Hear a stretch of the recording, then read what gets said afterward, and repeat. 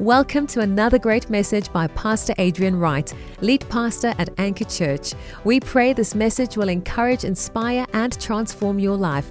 Our heart is to share the hope of Jesus with our city and nation. This time I'd love to just encourage you in your relationship with Jesus. I'd love to encourage you in your walk with God and the reality of what we're a part of. We're launching a brand new series today called Follow Me, and this is a cry, this is a call, this is a word, this is something that resonates within us when we encounter Jesus in our lives. Here at Anchor Church, for those of you that are visiting, we're not very religious. We don't believe in just following rules and going through the motions and doing a few things to perhaps appease our conscience or feel like we're contributing in some way. No, we have been shaken. We've been arrested and laid a hold of by the goodness of a person called Jesus. Here at Anchor Church, our number one value is that it is all about Jesus. And in this series, we want to talk about what it means to follow Him, what it means to know Him, what it means to walk with Him, what it means to encounter Him, and what it means to disciple others. To be a disciple and to be a discipler. To be a disciple that makes disciples. These are the two follow me's that we find in Scripture, where Jesus walks up to His disciples and He says to them, follow me and I'll make you fishers of men. And then at the same time, Paul says, follow me as I follow Christ. And these two things are inextricably interlinked. You cannot separate them from one another. As we are following, we are also fishers. And as we follow Jesus, we're also calling others to follow us. And so I recently asked my leaders in a call that we did as part of our Leaderscape and Leadership Collective, I asked my leaders, if everybody in the church worshiped the way you did, prayed the way you did, trusted God the way you did, gave the way you did, the way you do, or served the way that you do, what would the church look like? If we were replicating, it's in the heart of God to replicate and reproduce. The first commandment given to mankind is to be fruitful and to multiply. And so as believers, we are called not just to get for ourselves, not just to receive whatever we feel can make us better, or that we can get out of it, make us feel good or more comfortable or more blessed or whatever, but actually to live for others, to disciple others, to encourage others, to strengthen others, to spend ourselves like Jesus spent Himself for the sake of the gospel. That's what we're called to. It's an incredible call that we get to be disciples of Jesus. So we're going to unpack that a little bit today in this series called Follow Me, the invitation of Jesus. I want to let you know this morning that the invitation of Jesus is not for you to go and take a good hard look in the mirror. Because that's what we sometimes think it is when we come to church. That's why a lot of people don't come to church, because they feel like that means that I have to go and look at myself and try and fix all the things that are wrong. You know, we do that when we look in the physical mirror. We notice things. You know, you look long enough, it's like saying a word in English over and over and over again, until it starts sounding foreign. It's like, how do we use that word in everyday life? And if you look at yourself long enough in the mirror, you will begin to see imperfections that you didn't notice before, or perhaps that nobody else sees. And many of us think that when the Scripture says that the Word of God is a mirror, that what we're supposed to find in this mirror is everything that we're doing wrong and then do everything we can to try and fix it. But here at Anchor Church, we encourage people not to try and fix themselves, but instead that you would fix your eyes on Jesus. Because He is the author and the finisher of our faith. Amen? He is the one who does what we could not do. So it's to fix your eyes on Jesus. And the Bible says that the good work that God began in you, He will be faithful to complete. How many of you are trusting God for your journey? And we get to partner with God in that journey. We get to trust Jesus in that journey. But the only way that we could lead others and disciple others is if we ourselves are disciples. If we ourselves are followers of Jesus. This is not an invitation to try and be better. This is not an invitation to try and improve your ways or to fix yourself. In Matthew 4, verse 19 to 20, here is the invitation. Jesus said, follow me, and I will make you I love that. I will make you. It reminds me of when we did our series in Jeremiah, when God says to Jeremiah, stand your ground. Stand in that position and watch as I make you as solid as a concrete block wall, as steadfast as a steel post. You will not be moved, and as impregnable as a castle. You see, what we do here on a Sunday morning when we come is that we come to Jesus knowing that there's things we cannot do for ourselves. But as we stand before Jesus, we trust Him by His Spirit to do in us what we cannot do for ourselves, to shape us, to mold us, to cause us to become everything that we dream to become. I once heard somebody say that hope is not all the things that we are trusting for. Hope is everything God is causing us to become. Who are you becoming? Who are you looking to in order to become? How are you changing? How are you different now from the way you were last Sunday or the Sunday before that? Are we trusting Jesus to shape us in this way? Are we looking to Him? This moment where Jesus calls these disciples is a moment of historical fulfillment and significance. And I think we sometimes overlook it in the cliche kind of things that we've heard around these scriptures. Just follow me. I know probably 1 million pastors have done a series called Follow Me. And generally we try and do things differently. And so I thought, what else could I call it? And I thought, but we've got to recover and regather the significance of this moment with these two simple words of Jesus when He came and He said, now follow me. That signified a shift in human history. After those words, nothing would ever be the same again. It's the end of an era that began with Moses and endured for centuries. And I can imagine the angels in heaven crowded around the throne, watching this moment unfold, going, here it's coming. It's happening now. All the prophecies of the Old Testament, every story that was told in the book of Genesis, all the chapters and verses and pages that spoke about a future when God would be amongst men, when God would be incarnate, and when He would lead His people, and we will be His people, and He will be our God, and there will be this connection, this reconciliation, this unity with God, where we no longer follow rules, where we no longer are just trying to be religious, where we're not trying to fix ourselves, but God Himself has become man, our high priest, walking amongst us, and He would walk up to every one of us, look you in the eye, and say, follow me. This is so far from being religious. This is so far from just trying to improve ourselves slightly, from self-help or motivational speaking. This is the fulfillment of every promise that God has made. Every page, chapter, and verse testified of this moment until they had no more breath to give, until the volume of what they had to declare couldn't be raised any higher.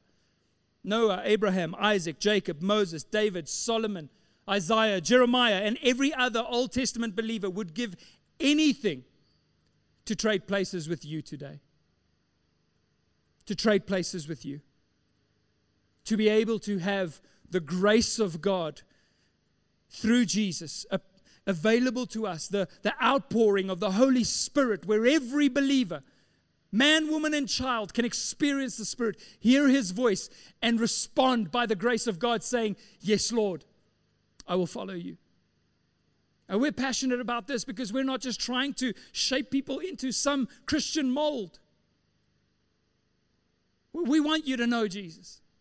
We want you to know Him with all of your heart, with everything that you are, to trust in Him and to follow Him and to walk with Him.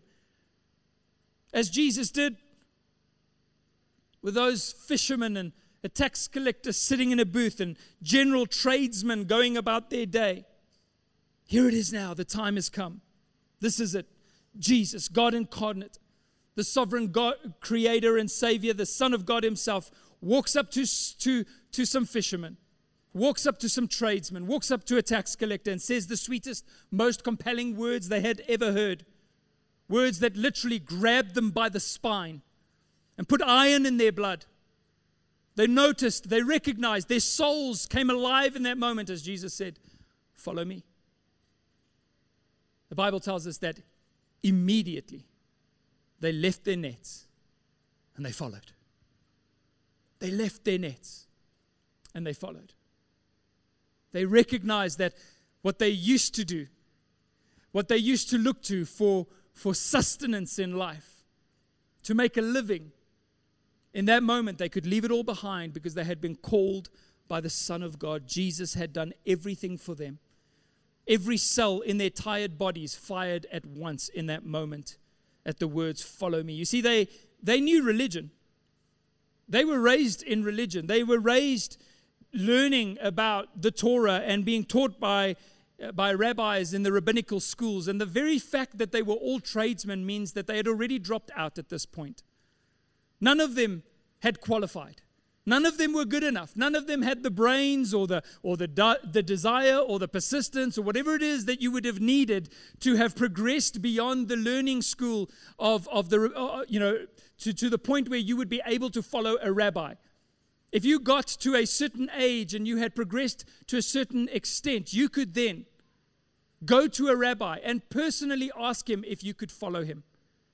And so the Jews in the early days would have understood the context of what Jesus was saying. They didn't have a rabbi because they were dropouts. They didn't make the grade.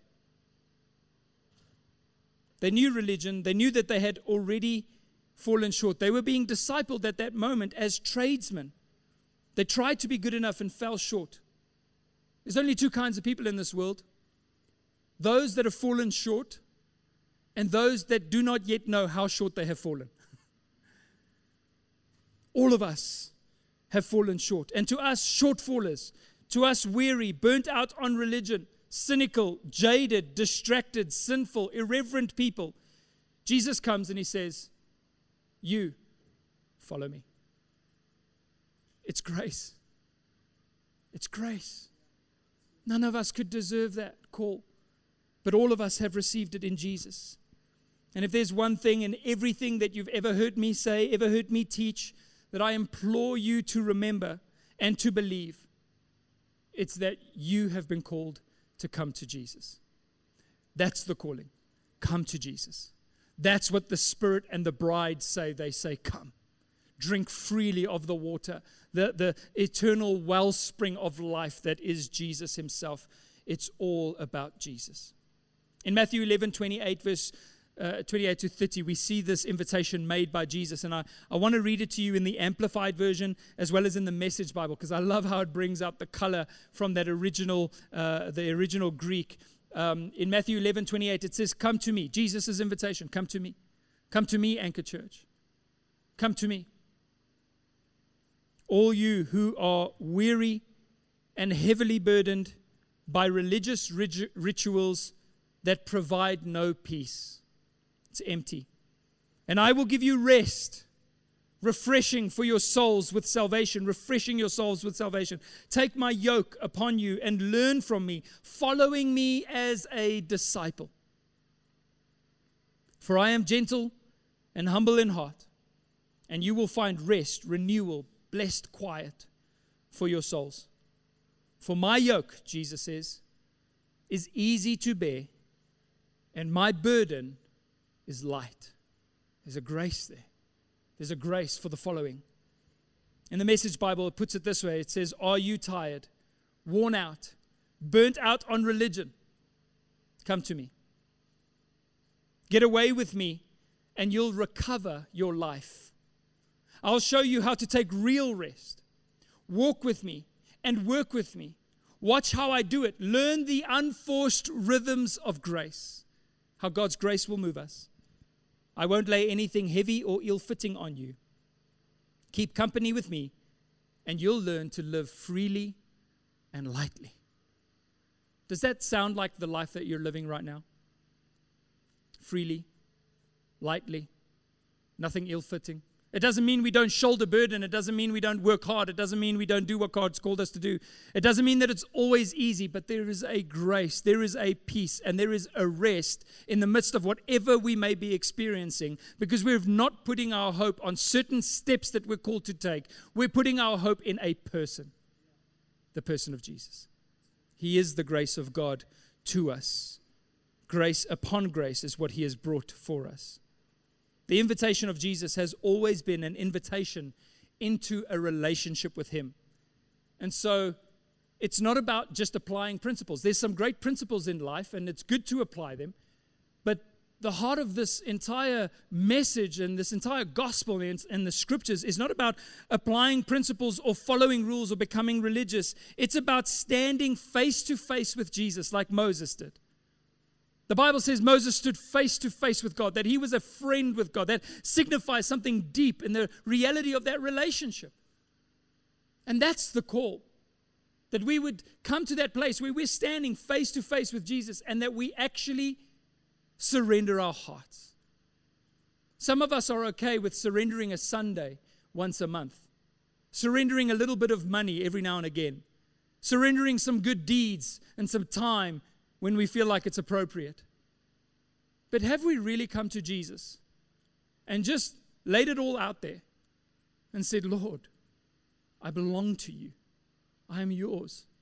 I surrender my heart to you. I give you everything that I am.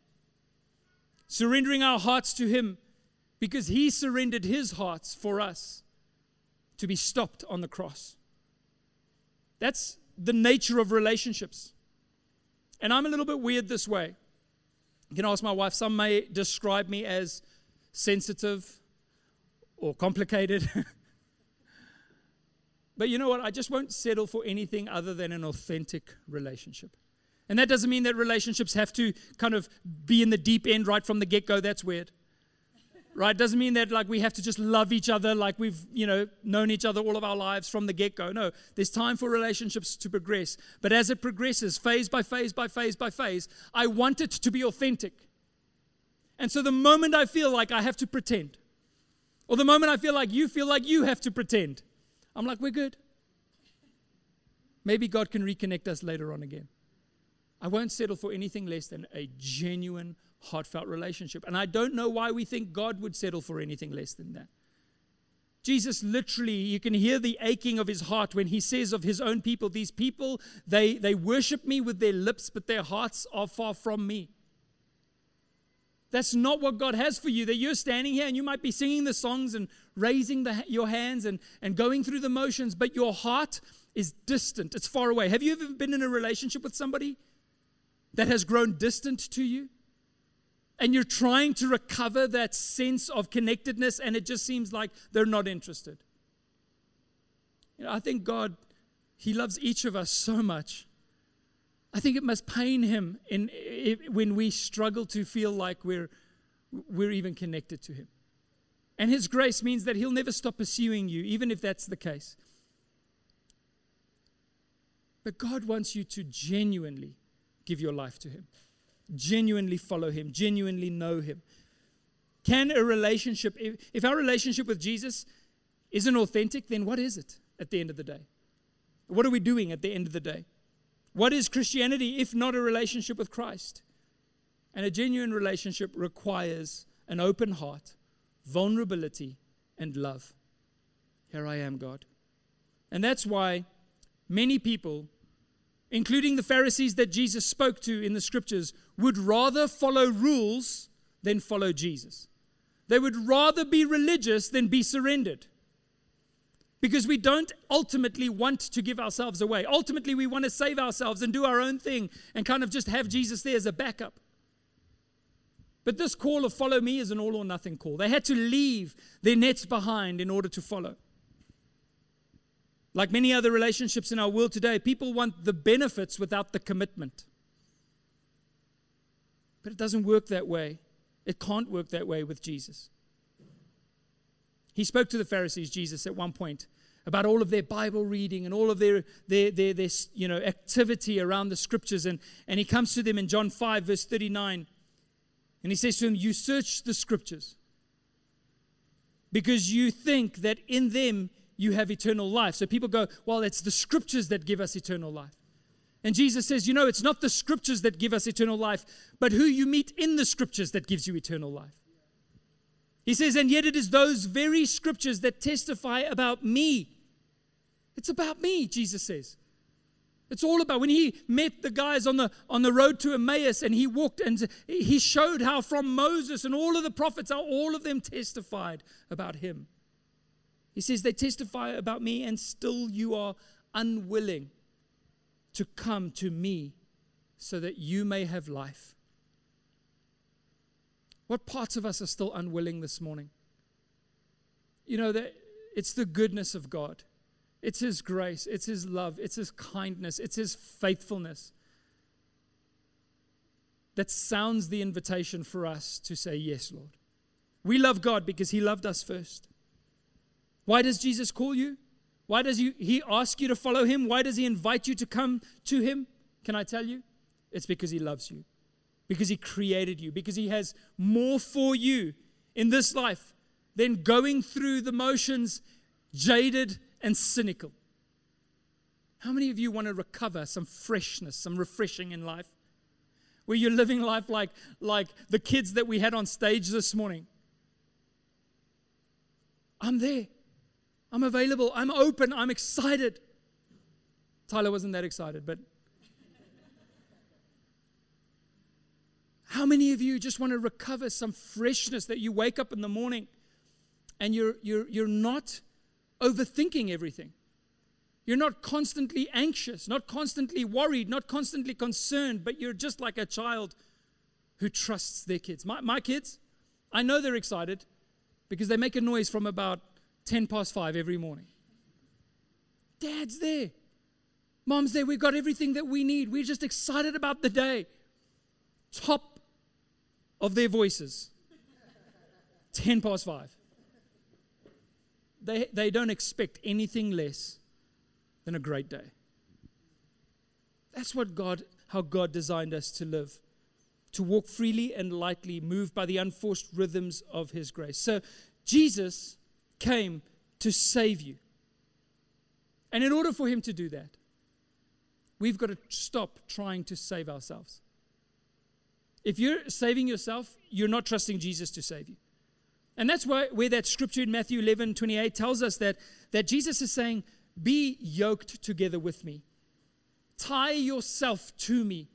Follow after me. Walk with me. You see, this is not just a Sunday thing. This is an everyday, every moment kind of thing.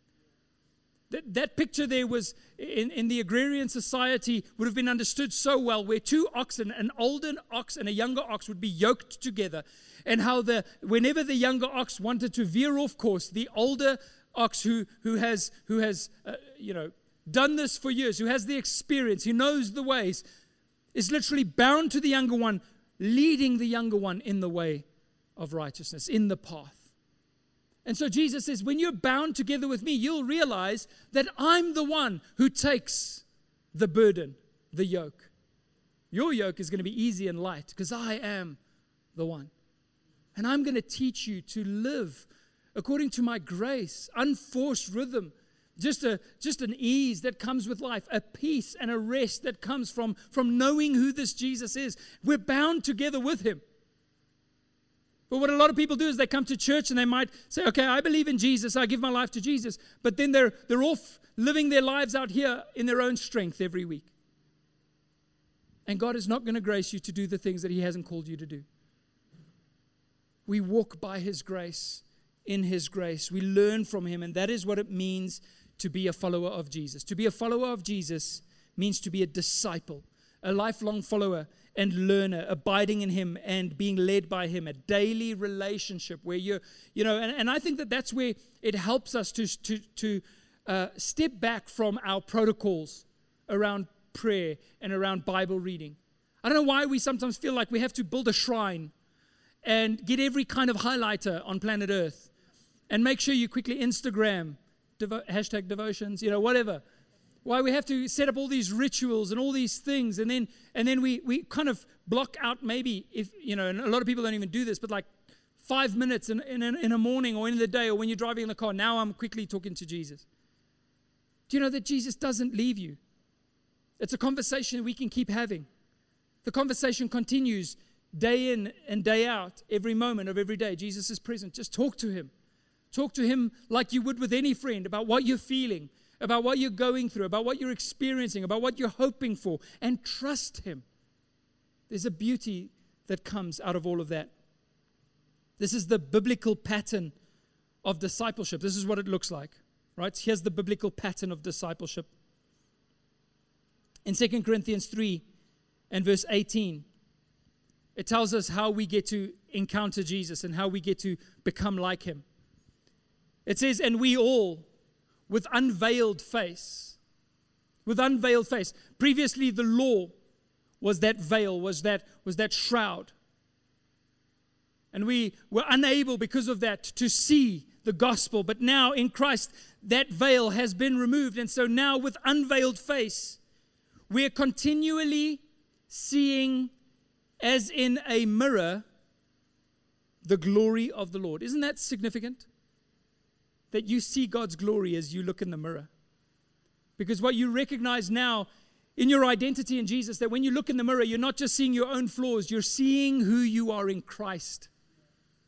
The Bible says in the book of James that any man who sins is like a man who has looked at himself steadfastly in the mirror and has walked away and who has instantly forgotten who he is. So the mirror is not there to show you what's wrong with you, it's to show you who you are in Christ.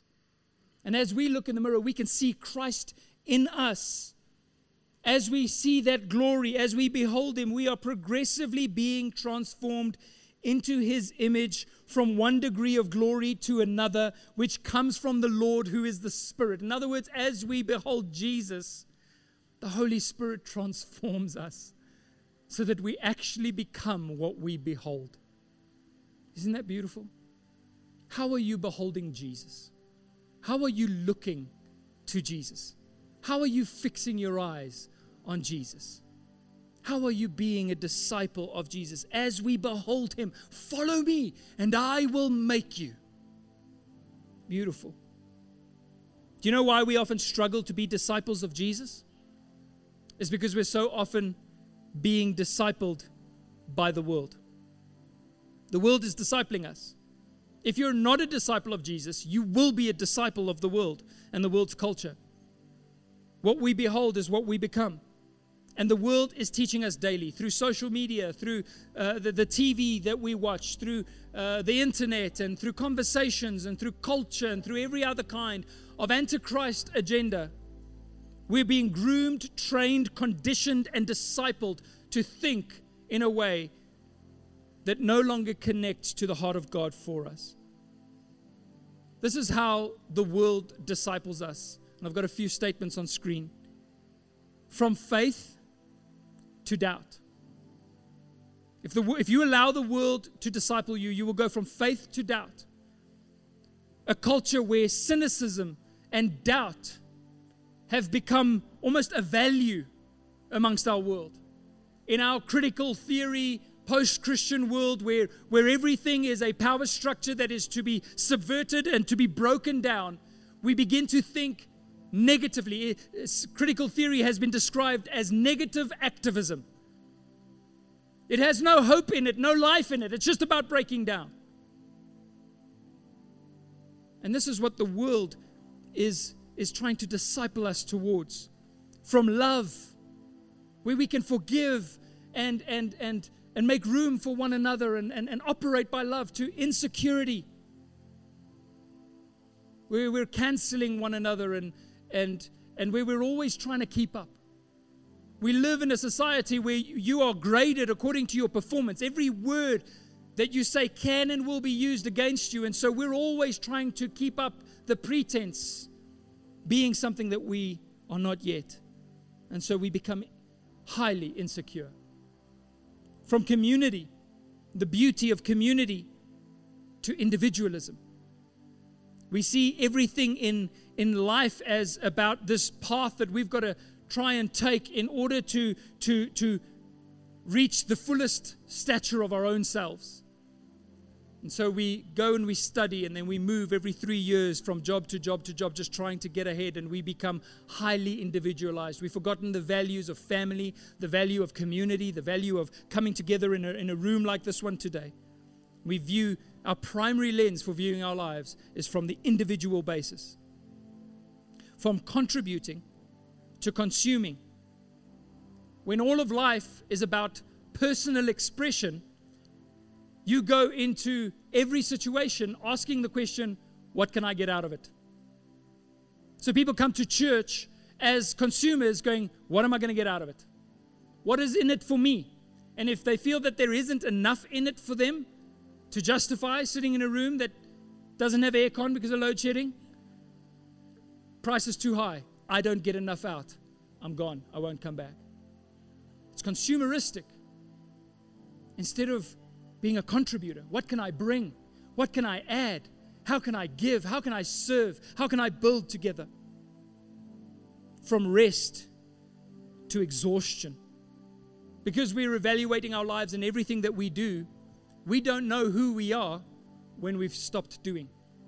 Then we're nothing. Then we're empty. So because everything is just about doing, we're exhausted. And when you come to church and I share vision about what God has called us to do as a church, it sounds to you like a beatdown. Because you're so tired, even me just speaking about vision makes you feel like I'm adding pressure to your life. We're exhausted. It's because we've been religious instead of coming to Jesus. He says, in me, you'll find rest. All these things will be activated in my life. God has rest for us. It leaves us empty. Herman Bavinck, a theologian from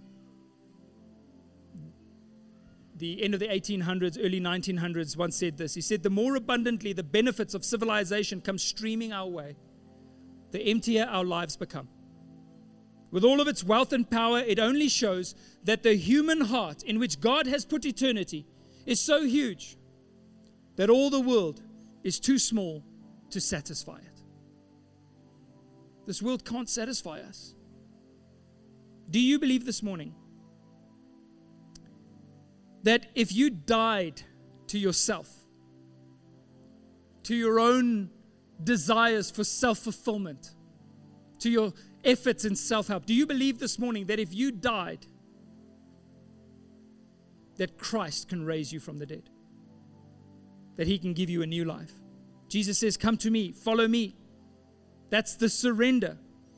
It's an expression of trust in Jesus. Isaac got onto the altar. He realized there's no sacrifice. He says, there's the fire, there's the wood, there's the altar. Where's the sacrifice? And as he climbed onto it, I'm pretty sure he had figured it out by then. Why did he get on? He trusted his father. Hebrews tells us that Abraham was willing to sacrifice his son because he believed in God so much that he knew God could raise the dead. I'm going to be obedient because I trust my father. And God did provide.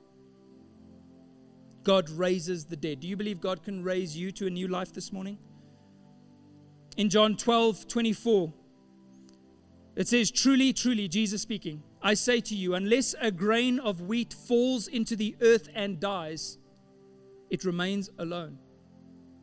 If we're not willing to answer Jesus' call, to surrender our lives, we're going to remain alone. But if it dies, it bears much fruit. In Matthew 16:24, it says, then Jesus told his disciples, his followers, the ones that would go after him, if anyone would come after me, let him deny himself, take up his cross, and follow me. You see, there is a recognition here. I can't save myself, so God, I give myself so that you can save me. There's a laying down in order to pick up. And this is how real relationships work. You lay down your life so that you're no longer an individual living for yourself, but raised in a relationship living for another. That's the picture of marriage. That's the picture of friendship. It's the picture of genuine relationship. And people tell me, you just want to believe in grace so that you don't have to follow rules. And I tell them, you just want to follow rules because you don't want to follow Jesus. There's a call to more here this morning as true disciples of Him. In the New Testament, I'm going to end on this. I want to show you this graphic that my wife found this week. In the New Testament, there are 3 occasions where the word Christianos, the Greek word, appears 3 times in the New Testament. Now, I also understand that it was a new word. It was only used for the first time in Antioch. It's the first place that so there is a bit of that to account for. And we understand what a Christian truly means. But I want to just show you the picture. The picture here is that you're not just a Christian, that you're not just a religious person, that you're not just attending a church. The Greek word matetes, which means disciple, is where we get the word math from. Mathematics comes from that same root word. And it means thought accompanied by endeavor, a discipleship, including the idea of intentionally learning by inquiring and observation, being a lifelong learner. This is found 261 times in the New Testament. In other words, before you're a Christian, or what it means to be a Christian, is to be a disciple, a follower of Jesus. And this word, matetes, actually means more than just being a pupil. It's more than just listening to my sermons on a Sunday morning. It's more than just doing a course or going through some learning from a textbook. No, this is about attaching yourself to a teacher, the rabbi, following him, learning from him. And so Jesus is the one we follow. And as we follow him, we will have the confidence to say to others, follow me as I follow him. Let me help you. Let me lead you. It describes an adherent of a teacher. So this morning, as we kick off this series, follow me. My question to you is, are you a follower of Jesus as a person? Do you hear his voice? And if you're not sure, do you want to be? Do you want to be this morning? I know that I'm always challenged to be more committed and to trust more in his grace as I follow him. And we're going to believe for God, for that grace in your life, that this is going to be a disciple-making church. And we're not just going to go through the motions. We are going to make disciples, and those disciples will make more disciples, and those disciples will make more disciples, and we will begin to shake a city as a result of the work of God in people's lives in this place. Amen? Won't you stand with me this morning? I'd love to pray for you.